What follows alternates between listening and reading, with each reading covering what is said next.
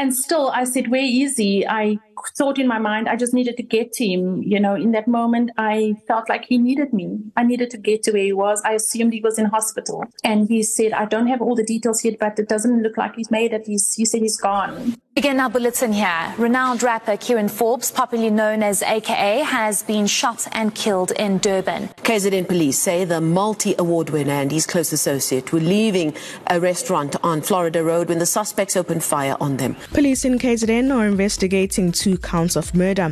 This follows the murder of award-winning musician Lynn Forbes, also known as AKA. So many burning questions. So little time. I'm Carol Afori, and this is the Carol Afori Podcast, where we answer all the questions that keep going around in circles in your head. This time, I sit down with Lynn Forbes for a heart-to-heart conversation about how she's doing following the brutal murder of her son, international hip-hop star, AKA. Internationally renowned South African rapper Lynn Forbes, proudly known as AKA, was shot and killed in Florida Road right here in Durban, South Africa, on the night of Friday, the 10th of February, 2023. Now, the multi-award-winning hip-hop star was just 35 years old when the nation heard of his passing. Now, Super Mega has won many accolades throughout his career, including Best Male Artist Award at the South African Music Awards and an MTV Africa Music Award, and numerous nominations at the BET Awards. Keenan was killed alongside his close friend, 41-year-old celebrity chef and entrepreneur Dibelo Tibbs Motswane.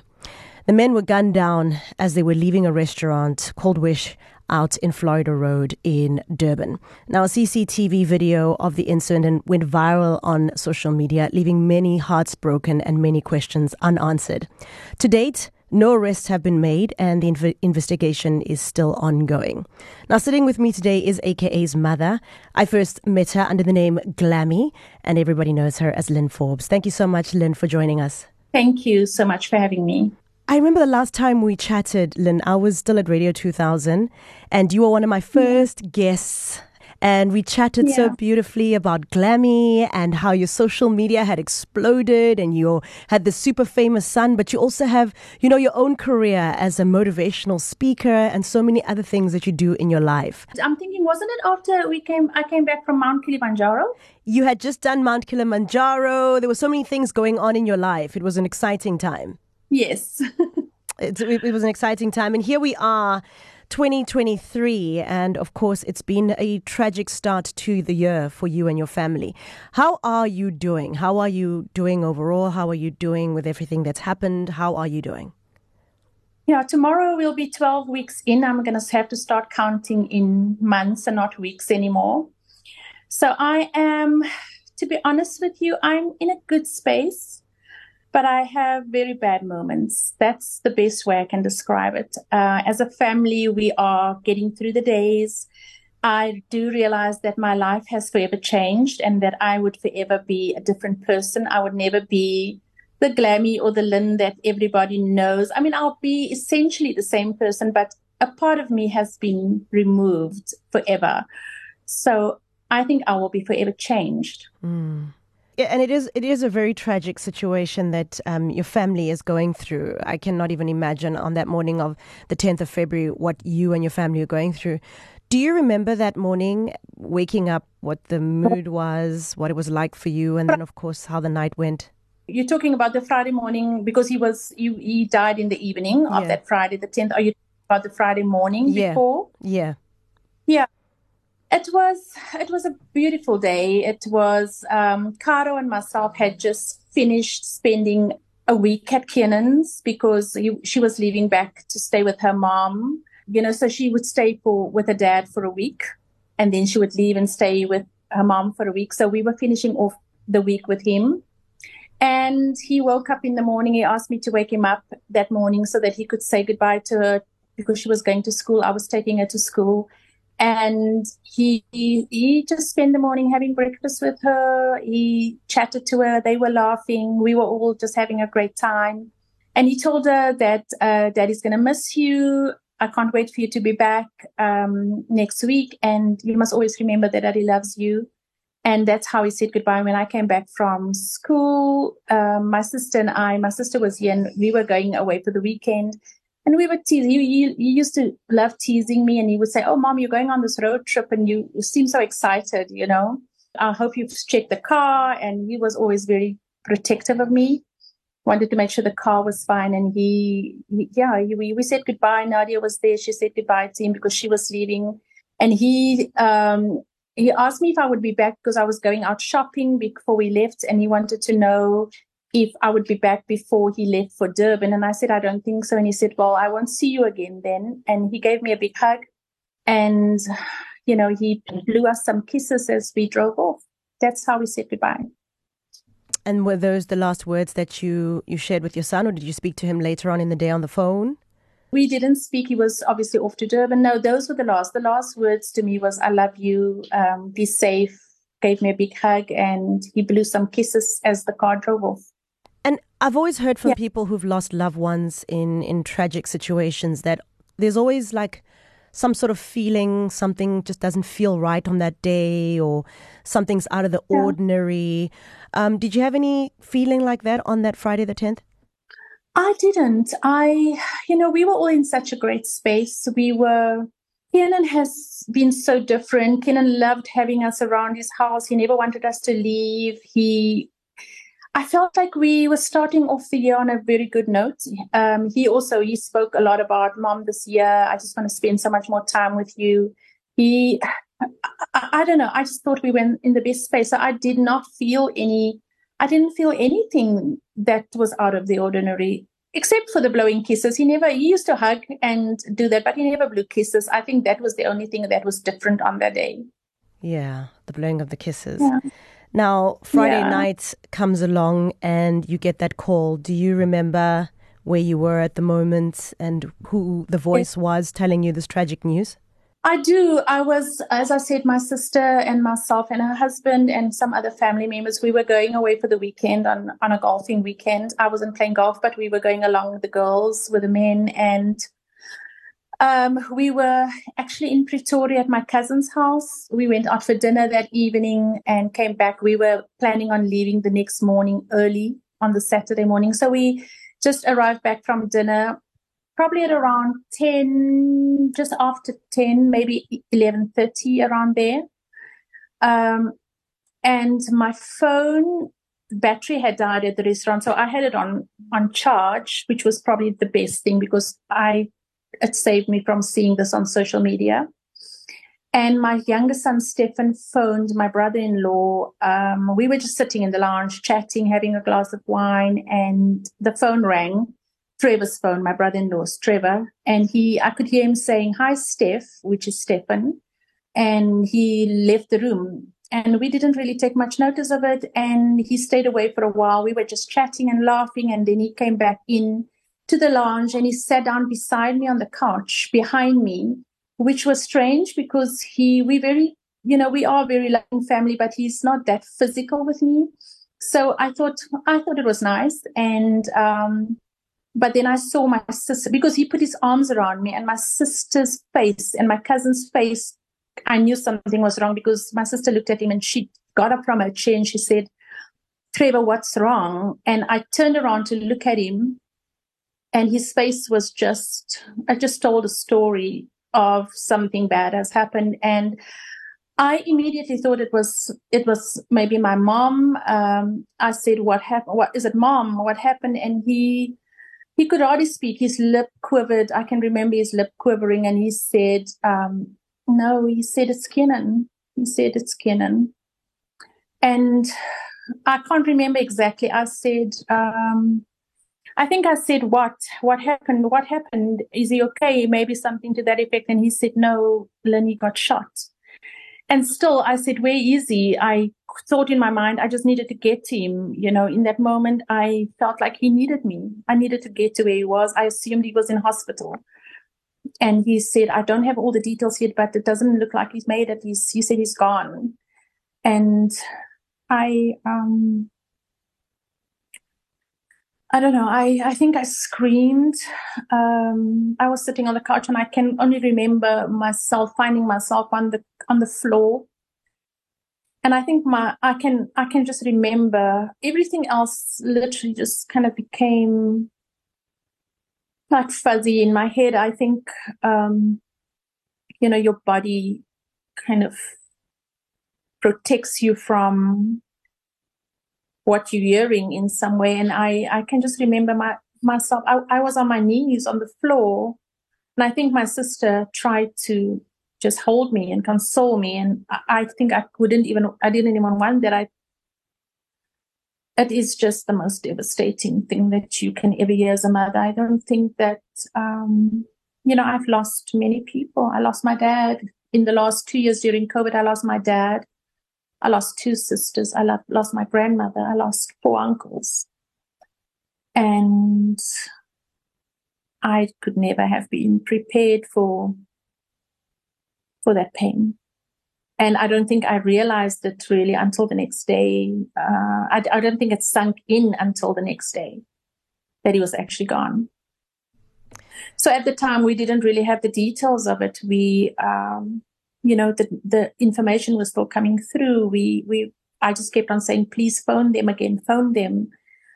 Just ask what happened. And I'm sure it's a mistake, And then Stefan, my son, came through with friends of his, and probably about an hour later, they came to fetch me. And I can remember Stefan just holding me, and he's just said, Mom, I will make sure everything will be fine.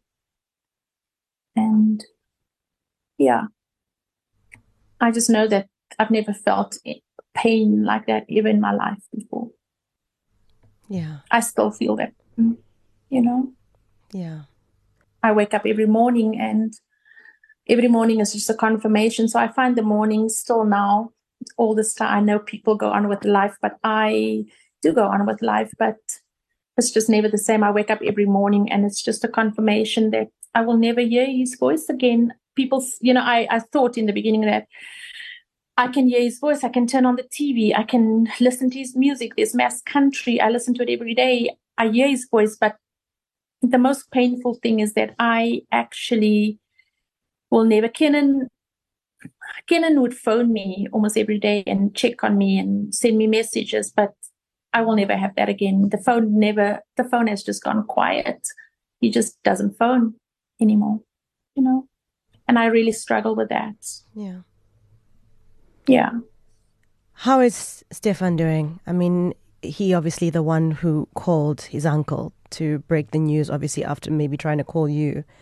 How is he doing? Because I do know on his socials, for example, on Instagram, the last picture he posted on his Instagram is of his big brother on his birthday. Yeah. How is he doing? Apart from Stefan, I think everybody, Stefan, including the rest of the family, it's just something that we have to get used to. I think we're all just struggling. You don't know really how to process it. So I think what applies to me applies to everybody else, including Stefan. It's just that we are not on the couch under a blanket with our heads covered. We continue with life because we don't really have a choice. You have to. But I think for him, the same applies. And I obviously can't speak on his behalf because I can't get inside his head. But what I do know is that we all are really battling with coming to terms with the fact that Kenan is gone forever. Yeah, absolutely. And you did mention that you were happy that your phone was charging at the time because you didn't want to hear this news from social media. And of course, many of us have lost loved ones, but it's a different story when you see your loved one's last breaths on a social media platform that's gone viral. How do you feel about this video? Have you seen it? How do you feel about it? How does your family feel about it? I mean, it's completely shocking. I mean, many people, like I said, have lost loved ones, but we don't see our loved ones' final moments. That is traumatizing, to say the least. Absolutely. It's really traumatizing. And there's, I'll answer that question. I think there's also so many different layers to this. I compare this to, and it doesn't make it less painful that when you lose a loved one, but for us in the situation, you don't. For me, firstly, I lose my son, and if that was all, then maybe it's easier to deal with it. But now there is this public figure and it's all over social media and it's so public, and the way in which he dies. So I call it levels of grief that you have to deal with. There's so many different aspects to it. But the video itself, I think it is probably the most inhumane thing anybody can do. I think people don't understand that sharing or leaking a video like that, the devastation it causes for the family. And it's so insensitive. And I think, it might be entertainment for people. I don't even know if that's the right word, or maybe it's not entertainment, or people are just, we just want to see, everybody wants to watch this video because that's why it goes viral, because everybody watches it. I decided not to watch the video. I didn't want to see it. But again, because I am very active on social media, at some point I did have to get back to social media because that's where I do a lot of what I do. And I wasn't spared the pain of stumbling across the shortened version of the video where it's literally a few seconds with just the actual shooting. So I see the person walk up to him. Well, not even, he's already there. I see the shooting and I see him just kind of fall down to the ground. And then I see them running. And that image is just, that's one of the things that I see when I close my eyes, because I need to replace that memory with something more positive and something more uplifting, I guess. Because I think that's probably one thing I didn't ever want to see of Kiernan or anybody else that I loved is, it's just so different from what and who he is. He's such a larger than life personality. He's such a beautiful soul. He's such a person that fills the room with light and makes us all laugh. And to see him reduced to that is very painful for me. And I think even more painful is the fact that I don't think, I've been trying to find out if there's any way I could have that video removed, because I don't ever want Cairo to see it.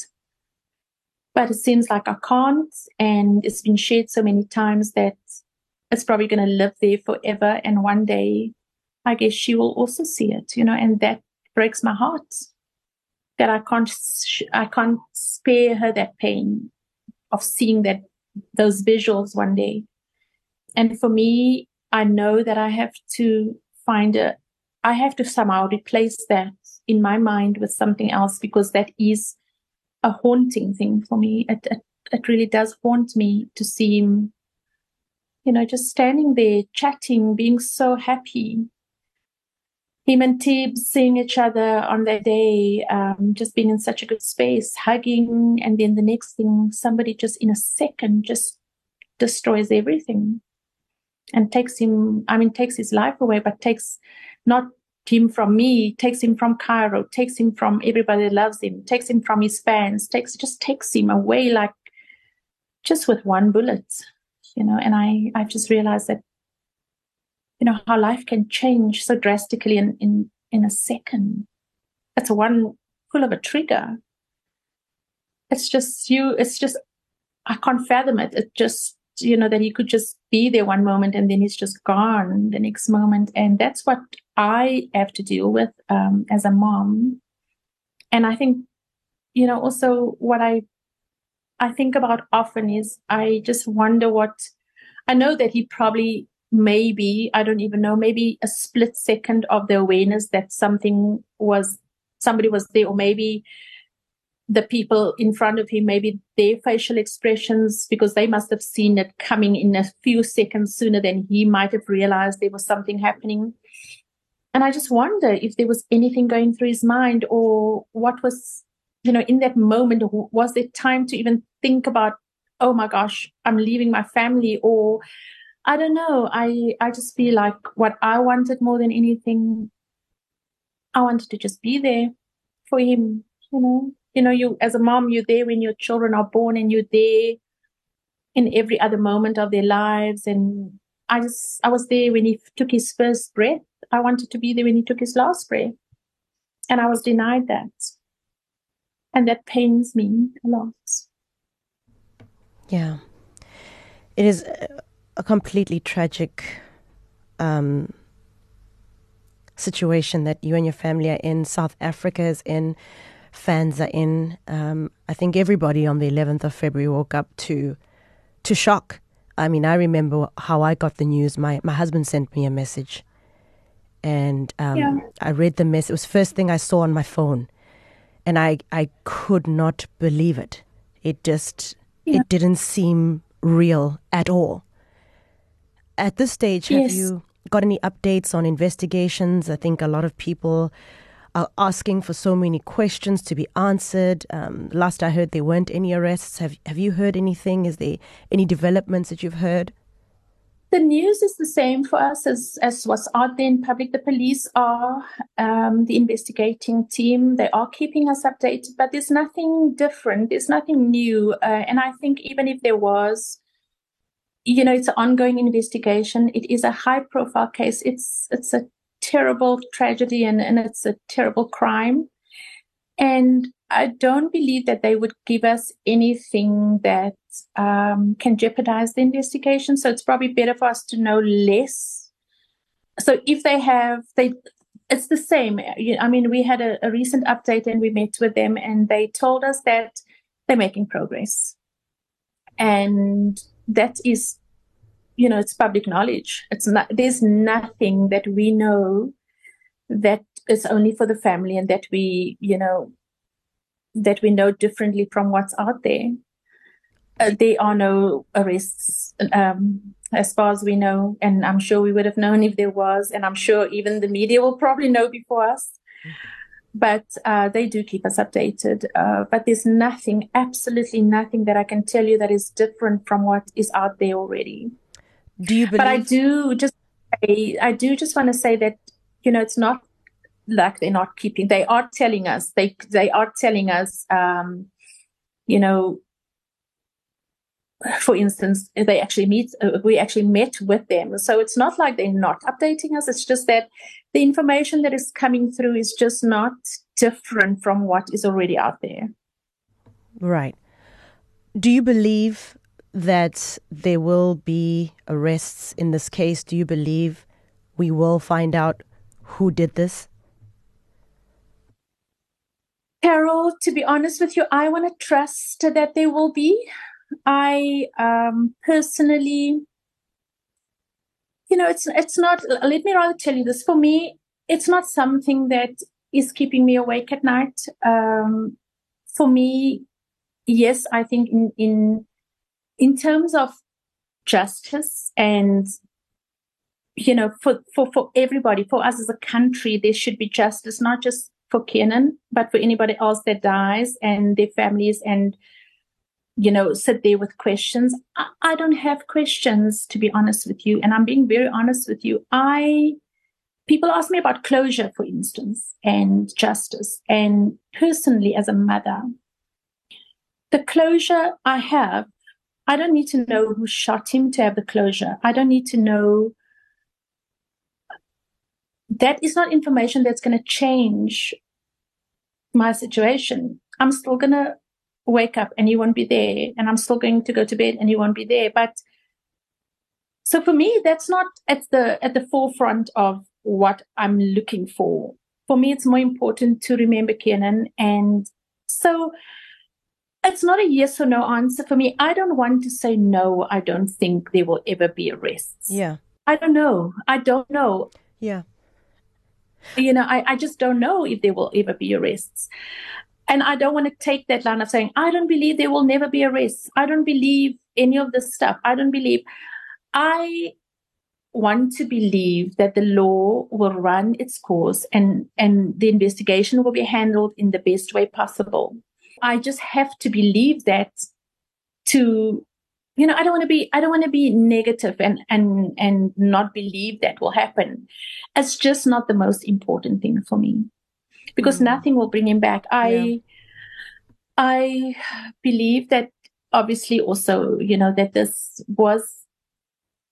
this is an organized crime. This is a hit. I believe that. And obviously it's not just me believing that. That is what has been said. we all saw the video, and there was nothing. That was somebody walking up to him, putting a gun to his head, and killing him. So I do believe somebody is behind this. So again, for me, also, Carol, if there are two things here, there's somebody who pulled a trigger, and I don't know if it will help anybody or help me if I knew who that person was. I don't think that person had any issues with Kenan. I don't believe the person who pulled the trigger hated my son. I don't know even if that person knew my son. I don't think he had any. He was just doing a job that he was paid for. And the person who paid for the bullet. So to answer your question, I think there might be an arrest for the person who pulled the trigger. Whether we would find the person who paid for the bullet, that one I'm not sure about. I don't really believe that will ever happen. And so for me, finding the person who pulled the trigger, there's nothing in that speaks of justice to me. Yeah. I'm really... I don't have issues with that person. I don't feel any hate for them. I don't feel any negative feelings towards them. I think they are just another person that's been used by somebody else. And I actually really don't have any anger towards them. I don't. I've forgiven them. Wow. I'm fascinated by your response that you say you've forgiven the person who pulled the trigger. I guess my follow-up question would be, I obviously I have a son. He's 7 years old. He's very young. And I cannot even imagine what you're going through as a mum to a son that you've raised 35 whole years of colorful memories and experiences and just moments that have come together in those 35 years. For me, it's powerful to see you, saying this, because a lot of people would have resentment and want the answers and say, I want to know, and this person must pay, Yeah, I think if that is what I focus on and what I put my energy into, it will hurt me more than it will hurt them. It will eat me up inside, and I want to remember Kenan, and this is maybe a message that I hope I could share with other moms who ever lose their children. And I hope, touch wood, that never happens to anybody. I think it's the worst thing. But all I'm left with are the memories, and they are beautiful memories. I'm left with the memories, and I hang on to them, and I'm left with so many people around me. I'm left with I have another son. I have a loving family. I have an extended, beautiful, blended family. I have Cairo. There's so much to focus on, that I think Kenan would need to focus on. I believe he would want me to focus on that. I believe he would want me to be peaceful. I don't think Kenan would want me to be revengeful. I don't think he would want that for me, because I think, and I believe he would want me to make peace and remember him and not waste my energy on anything that would not benefit me in the end, or our family in the end. And I believe he would want me to focus my energy on loving the people that are still here and building a legacy for him, and not building, he's got his own legacy, but carrying that legacy forward. I believe that's what he wants me to put my energy into, because I think he would feel that whoever did this, if I put my energy into trying, and my anger, and I'm not saying I don't ever get angry. There are times when I'm angry, but I'm not going to waste my energy on focusing on those people, because that would actually that would make them win. I don't believe they've won by killing him. Kenan can never disappear from this earth.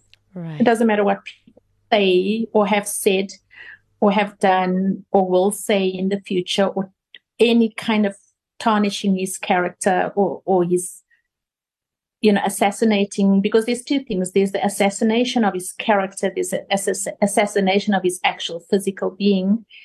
And I am at a pace where I'm so peaceful that he's at peace now. He's resting. And I know he's with God. I know he's in heaven, because that's how he spent his last days on this earth. And I believe that,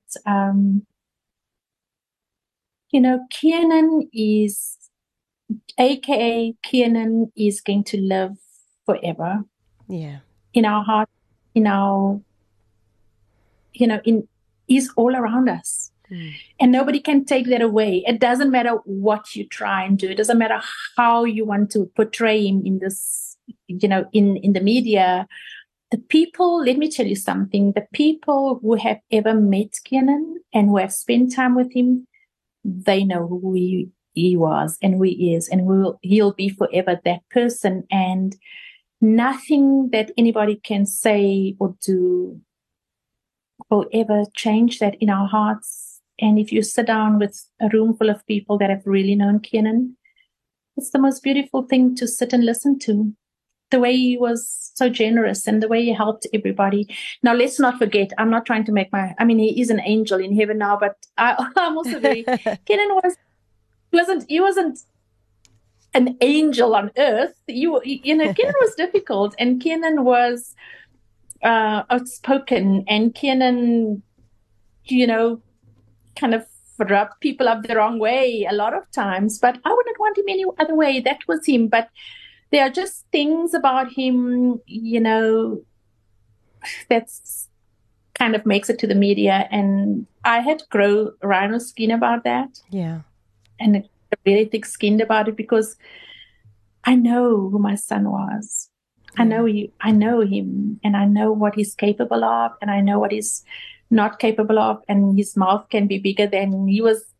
He had a tiny, tiny heart, And now, we're East Coast Radio, so we're out in Durban, and this tragic murder happened in our city, and it's broken many of our hearts, many of our hearts. Have you ever been back to Durban, and how do you feel about Durban? Are you scared to come to Florida Road? Are you done with us? How do you feel about, Durban? I'm not scared. Let me start with talking about being scared. I'm not scared. I've decided a long time ago, a lot has happened in my life, and you and I have spoken about all the things that I've gone through in my own life. And I've learned that fear is something that I can't live with, because fear is the most devastating thing. Fear is something that just keeps you kind of in jail, in your own personal prison. It feels like you are just constantly being suffocated if you live in fear all the time. So no, I'm not scared. I believe that our lives, what I'm trying to say is I don't believe that I would never go to Durban again. I think it's just natural at the moment that we as a family, maybe, again, I don't like to speak for other people, but for myself, I have no desire to go to Durban at the moment. What I do have a desire for, and it's not about Durban. This is not about Durban. It's just, I think getting on a plane, going to Durban, it's just will bring up it will open up so much. It will be so emotionally charging and triggering for me to do that. So it's not Durban as a place. It's not Durban as people. I think Kiernan loved Durban. He absolutely loved Durban. His fan base is there. The legacy is alive and well in Durban, and Kiernan loved that place, and he really loved his fans, and he would, I don't think he would ever want us not to go to Durban. And I think that's why he actually went to Durban. He was never going to be the person that wouldn't do that. And I would come to Durban at some point. What I really want to do one day, I think one of the yearnings I have is to stand in the spot where he died and just be there. I know that his soul is not there anymore and his body is not there anymore, but that is the last place where he was alive. And I think it would be important for me at some point to just stand in that spot. So that is something I definitely want to do. And I can't say, I can't say that I would never come to Durban. I don't know when it will be, but it's got nothing to do with the place, you know. Durban has many people, you know, so I don't know how many people were involved in this, but the whole of Durban wasn't against Kiernan. The whole of Durban didn't hate him enough to kill him. I think if we look at percentage-wise, I would think 99.999% of Durban probably loves Kiernan and will always love him. And I get messages from people in Durban, in South Africa, in the world all the time, but from Durban, and people will tell me how much he meant to them and how much they love me and how much they feel for me and how much they're mourning with me. So no, I don't have an issue with Durban as a place. I don't have an issue with Durban as people. And I will come to Durban at some point. I just don't think I'm ready now because that's where he died. I would have to relive that flight that he went on. I would relive that moment when he said to me, Mom, I'm going to the airport at 3. He went off there. I would get off there and I would know this is the last airport he put his foot down. This is the last time he left this airport. So it's too early for me to do that. But I have no issues with Durban or their people. In fact, if it's the Megacy, I love them because Kenan loved them. Wow. You know, the Durban question is obviously a very big question for us in Durban. I can tell you that our hearts were very, very sore. As a city, a lot of people were just saying, like, why here? Like, why did this have to happen here? Why did it have to happen, you know, on a road that is so popular in our city? You know, Durban's been through so much. We had the floods ×2 where we lost lots of people. The unrest was just terrible. And then now to lose AKA and Tibbs on a very important strip for tourism for the province and for job creation, for nightlife, for, you know, a vibe on Florida Road was just so tragic. And that's why that question for me, I think, is one for Durbanites. Your response is going to sit deep in our hearts because we know not only yourself, there are many people who are like, I don't know about Durban, I'm so scared. I think we need to always remember that things can happen anywhere. I live in Johannesburg and I can, you know, often I have visitors coming from maybe different cities or from overseas, or I go overseas and people talk about Johannesburg and how terrible a place it is. And I love the city. I love Johannesburg. I think, you know, we can't be ruled by fear. And unfortunately, things will happen. Things will happen in Johannesburg and in Cape Town and in Durban. And we can't therefore now get ourselves into a situation where now we can't move around or now we cannot live anymore. And if it's our time, it's going to be our time. Yeah, I hear you. Now, I mean, every time I hear an AKA song on the radio, my heart just gets sore. But I also, you know, celebrate the music. Because if there's one thing your son had was hits. And it was hits after hits. I mean, you can put his music on Spotify, iTunes, and just say, Alexa, play AKA. And it will just keep playing, and you'll be singing along and singing along. How do you feel when you hear an AKA song? How does that make you feel?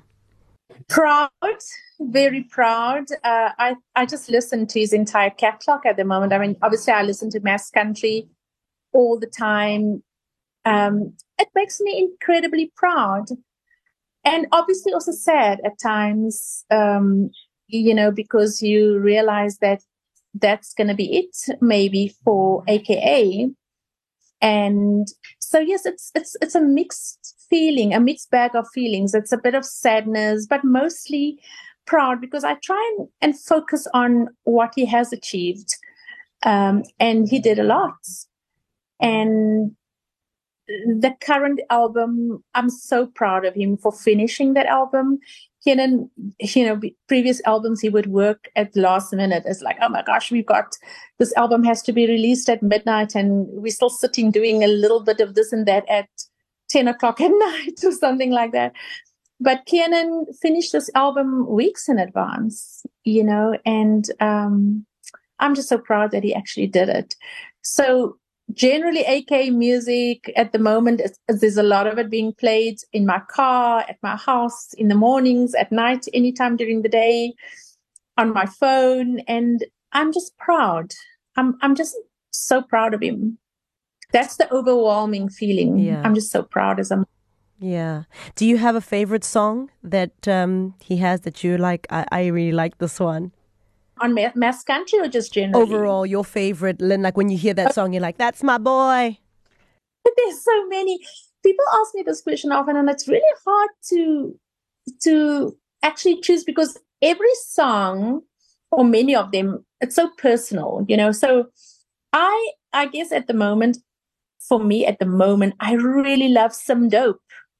Because, I love it too. I love the story that Some yeah. Dope told at the memorial. I mean, it was insane. I didn't know there was a real person called Some Dope. And when he told the story and just the friendship. Oh, absolutely. So Some Dope for me at the moment is the one that I listen to a lot because also Simpiwe is, it's a real person and he's just been an incredible friend to Kenan. And also at the moment, he's just there. He's just, I laugh because I say, because there's a line that says, if I die, bring me back as some dope. I pray, bring me back as some dope. And he literally, I feel like I said to some dope, because now we all call him some dope. I said, Sim, Kenan really died and he was brought back as you because now he's just stepping into those footsteps. He's there for me. He's there for Cairo. He's there for the family. And I really think like God brought him back as some dope. So I love that song at the moment because it just, Sim is just showing up, Yeah. Are there any other people that surprise you that are showing up right now for you? I wouldn't say surprise. I think we were just always surrounded with incredible people. I mean, Zintle, Nadia, the friends, the team, family, my closest family, extended family. I've got some really, really close friends that's never been in the industry and that I kind of keep as my special, group of people that I don't share with the world. And they've always been there and they've always will be there. And that's why I know they're real true friends. So I'm blessed, very blessed. We are blessed as a family. We've got so much going for us and so many people around us and we really feel loved, taken care of. And the world, I think what always really showed up is the Megacy. I'm always going to talk about the Megacy. The Megacy has showed up like more than I could ever have imagined. They just, those people are undying friends, like literally, excuse the pun. They are just in their millions. I just feel like I've lost my son and I've gained all these sons and daughters. You have to see the messages they send me. It's just, I joined a Twitter space the other night. It was the same thing like I did now with you because technologically I'm just, unless I have Stephen here to help me. So I joined a Twitter space with the Megacy the other night and it was the most beautiful thing. Wow. I feel like I've got a world full of children. Yeah, a world of children. I like that. I like that a lot. Now, of course, one talking point for many has been his grave. A lot of fans have gone to visit the grave. We spoke about it on my show, and we had one of our listeners actually say, I went to the grave actually just to pay respects to him. And he did mention that I was very disappointed to see that there were like bottles. People were coming and having alcohol or whatever at the grave, and that was disappointing to see. How do you feel about so many people just accessing the grave, taking photos, and some not, being mindful of what they're doing there and leaving things behind? I don't have a problem with it. I've had many people send me messages saying, people dress up and they go just take pictures, then they post it all over social media, and it's so disrespectful. You see, for me, if we wanted to, I don't think Kenan would have wanted to be buried somewhere sacred away from where his people couldn't access him. Kenan was a public figure. Kenan didn't belong just to us as a family. He belonged to South Africa and he carried the South African flag with so much pride around his shoulders all the time. And I'm sure that Kenan's wish would have been, and let me tell you, firstly, Kenan didn't want to be cremated. It stated very clearly that he wanted a burial. And I don't think he would have wanted us to put him somewhere where only the family could access his grave. And the way I deal with that is that I look at Kienan's grave as a place where people can connect with him in some way or the other, because that's the only place where they can actually now go and have their conversations with him or have whatever it is that they need to do with him. And I've even thought about if anybody had to go there and maybe, damage his gravestone or anything like that, I'll just put up another one, because for me, I have no emotional connection as such to the grave. I don't believe, the grave, the outside of it is not Kienan. Kienan's body is buried there and his soul isn't there. I want people to be able to go there and feel that, this is the least, this is a little bit of what we can do, because we couldn't get everybody to the memorial, for instance. People need to say their goodbyes and they need to visit him. So if maybe people are going there and having a drink with him, so it's okay. Like, they bring him a bottle and say, come on, Super Mega, let's have a drink. Let's have a shot on you or whatever. I have never arrived at the grave and it was disgraceful. I've never arrived there and there was litter all over the place. I've arrived there and there were flowers, and I've arrived there and there might be a little cup with something in it that maybe they left him a shot there. Or I've arrived and I would find strange things, like I found a clove of garlic, and I laughed and I chuckled and I cleaned the grave and I just put it back there. Because they say people place garlic to ward off evil spirits. People go with the best of intentions. I don't think people go there to disrespect him. I think people go there to just be close to somebody that they love so much. So people have my blessing to go to the grave and speak to him and talk to him and take pictures. And if that makes them feel a little bit more accepting of what happened and a bit more peaceful, that's fine for me. I don't have a problem with that. Yeah. Well, that's good. Do you visit the grave often? Not all the time, because as I said to you, I feel Kienan is with me all the time, or with somebody that he loves and he's around, and I feel he's always here with me. So I don't feel like I physically have to go to the grave to feel closer to him. But I do want to go there to make sure it looks decent. I want to. And also I do go there and I spend time chatting to him. But I don't have to do it at the grave. I can do it right here on this couch. When I'm off the phone with you, I can just have a conversation and say, so how do you think I did on that call with Carol, So I don't go all the time. It's not something that I need to do all the time. And I don't see the grave as I kind of, Kienan would always talk like, when I die one day, I want you to build me a monument, so maybe that's the first little monument, and maybe one day we'll do a bigger one.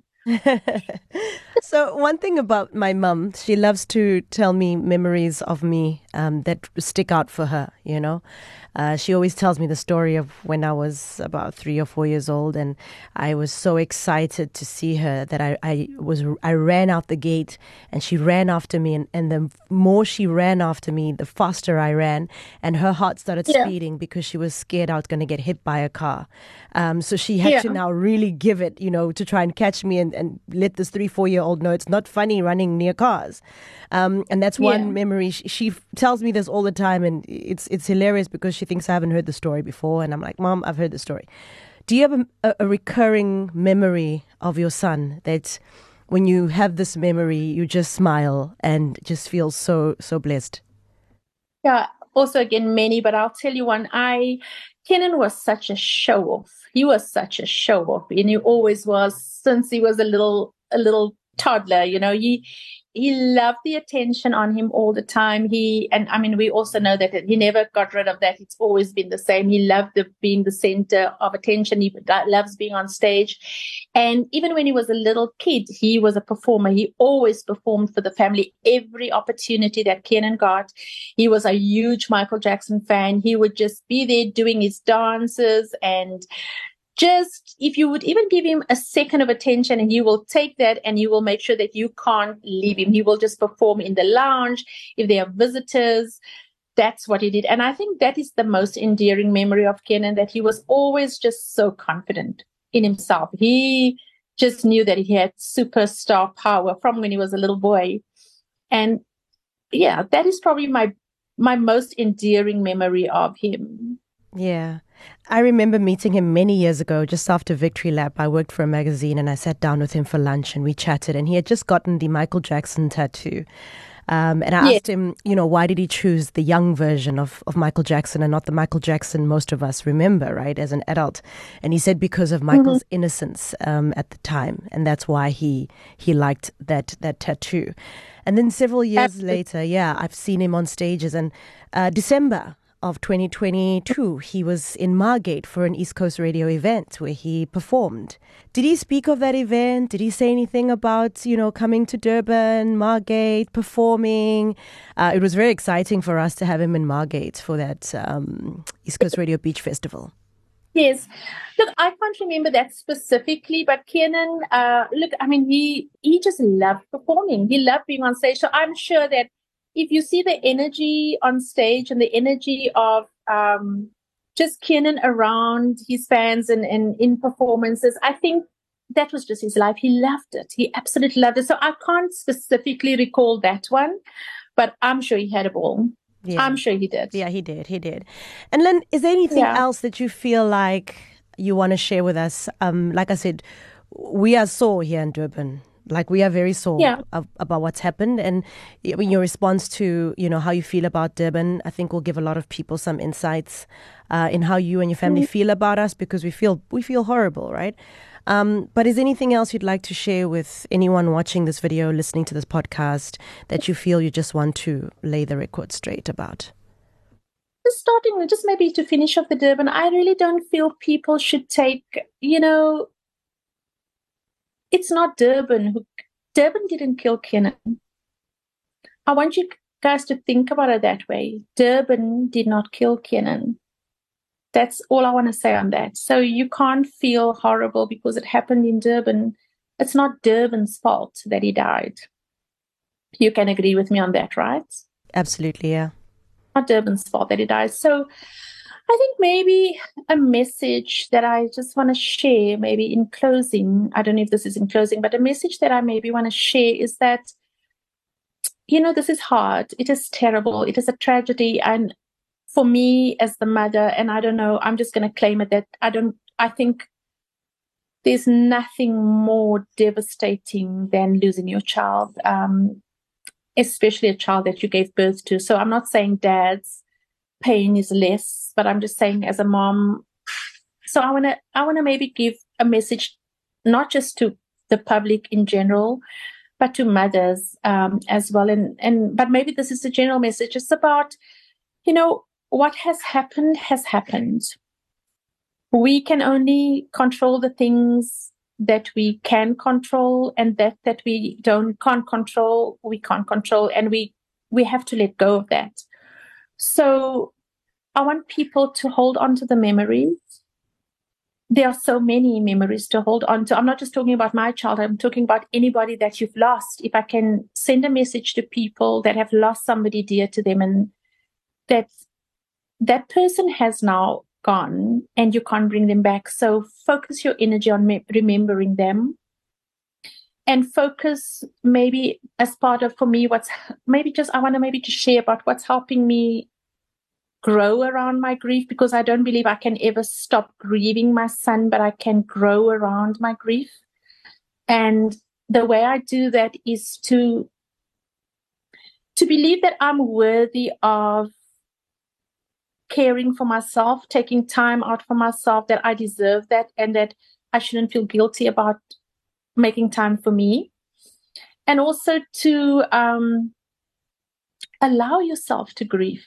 It's okay, I know people say that they think I'm so strong and I'm so, so courageous. And I don't know if I agree with that always. I literally find myself in pieces all the time. It's just that when I do this interview, Carol, I kind of like, I owe this to Carol. I have to show enough respect for Carol to show up. So you're allowed to grieve, and surround yourself with people who make you feel worthy of grief, that make it okay for you, will make it okay for you to feel the pain. And just make sure that you keep your circle, let it be a caring circle, because this is such a devastating thing. And the last thing you need is for people not to be genuine around you. So there's probably so many other things I can say, but I think for now, I just want people to, loss is a devastating thing, but there is life after loss. And we need to focus on the living. Don't forget the ones that passed on, and their memories must be always treasured and cherished. But we are surrounded by people that are alive, and that's what we're going forward with. Yes, I can speak about this for the whole day, Carol, so maybe I should just leave it there. I actually wanted to ask you, I know there was a long period, of course, for obvious reasons, you were not talking to the media. My last question would be, are you feeling more comfortable speaking to media because you've been processing it better, or what has, because I literally saw your interview with Abigail and I said to Rory, Lynn is talking. Let's chat to Lynn. Because we've all just been waiting, obviously, for you to be okay to speak. What sparked the being comfortable to start speaking? I don't think it was ever that I wasn't comfortable. I think I'm always comfortable to talk. I love talking, and I think that is very healing and therapeutic for me to do. I just thought that it was time for me to. People have sent me so many messages asking, "How are you? We worry about you. Are you okay? We send you so much love, Glammy." And I've never replied in all of these weeks. To be honest with you, Carol, I have messages from the 10th of February, and I really try to reply to as many as possible, but I don't think I can. I think I'm going to give up and hope that people will understand, because it is now 12 weeks later, and I'm still replying to messages from the 11th of February. That's how many I had. And so I'm only done with one day of messages. So I think I just needed time to process this, and I don't think I can ever fully process it. I don't think I can ever fully heal. So there's never going to be a perfect place for me to say, you know what, now I'm ready. I just think that I need to start doing things. Otherwise, I will just never get there. So it was just, okay, let's start talking to the media, because there's been so many requests for interviews. And I just said to my PR, to Sheila, she's very protective. So she said, we will not do this until you feel that you want to do it. And that's how we did it. It was just time to start saying something, I think. Yeah. And also I have, as you know so well, I have so many other things that I do, that I focus on. And I didn't really just want to jump from, one day she was this morning mom, and the next day she's now just all over doing her own things. I think there had to be a transition period for me to talk to people, to answer some of the questions, to make people feel connected, and not just, you just had the speech at the memorial and then you just forgot about us. But I also want people to understand that I am a grieving mom, that I do ask them to be understanding. I do ask them to understand that it's going to take a long time for me to be fully able to manage with as much as I did before, and that I'll never be completely okay ever again, but I will be bigger and better, and I will grow through this process. Yeah. I think my last question, my daughter and my son actually, and Cara were born in the same year. So I'm very aware of that age group and the questions they ask and the empathy that they have. And they're such an interesting age group, being aware of themselves. And I just wonder, how is she doing every day? Is every day different? Do you see progression in dealing with dad not being there? How is she doing? She's doing fine. Cairo, I think children are so much more resilient than adults are. And I think, or I believe, that she will probably only fully realize the impact of losing her dad when she's older. Right now, she obviously misses him, but she speaks about him. She plays his music. She laughs. She imitates him. She would put on music and she will bring the mic, especially when she sees one of us being sad. I showed her the mic the other day, and she would take it and she would sing lemons to lemonade, or she will see us packing his stuff into boxes, and she would say, Clammy, you can't put Daddy's trophies and his awards into a box because Daddy wouldn't like that. Daddy liked to show off his things. So you need to take it out. You can't put it in a box. Daddy would really not like that. So she's so much like her dad. She's got such a great spirit, and she's such I don't want to say strong or courageous. I just think she's a very well-balanced child and a very well-grounded child. And this is super difficult for her, but it's easier for her because she's surrounded by so much love. There's Nadia, and there's Zintle, and there's Bongani, and there's me, and there's Stefan, and there's her grandfather.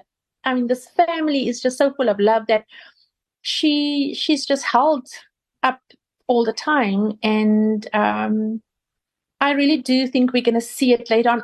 Even at school, she's doing well. The teachers are reporting back. There's a school psychology team that's keeping their eyes on her, and nobody's concerned. So she's doing really well. But I think that's also because of the nurturing that comes from within the family. Yeah. We are very blessed to have the family that we have. Yeah, no, a beautiful family. I think one picture that sticks out when you say your family is that Christmas picture at the palace where you're all standing together. That was a really beautiful family vacation, judging from the images. But Lynn, I really just want to thank you so much for your time. And, like I said, I just want to send so much love to yourself, Zintle, Bongani, as well as beautiful Cairo, Nadia, and your whole support structure during this time. I'm really humbled and touched that you've given me such a candid conversation, so open, and answered every question without hesitation. So I'm really, really grateful that you gave this interview to us. And I think it's going to really open a lot of people's hearts and minds to a lot of conversations around, family, time, your children, and just relationships overall. And, as I said, I really hope and pray for justice for your family, for South Africa, and for Tibbs' family as well, and many others in South Africa who've fallen to horrible crimes in this country. Yeah. Thank you very much. Thank you so much, Carol. And I do agree with you. I think for the bigger picture, there should be justice. It's not just about me. It's not just about the family. This is not just about Kiernan. There's a bigger picture, bigger than Kiernan, bigger than anybody else that's fallen victim to crime like this in South Africa, and that we have bigger issues to address, I guess, as a country. And for that, I think there should be justice, but it should be beyond this family. Mm-hmm. Beyond this family. Well, thank you again, Lynn. Thank you.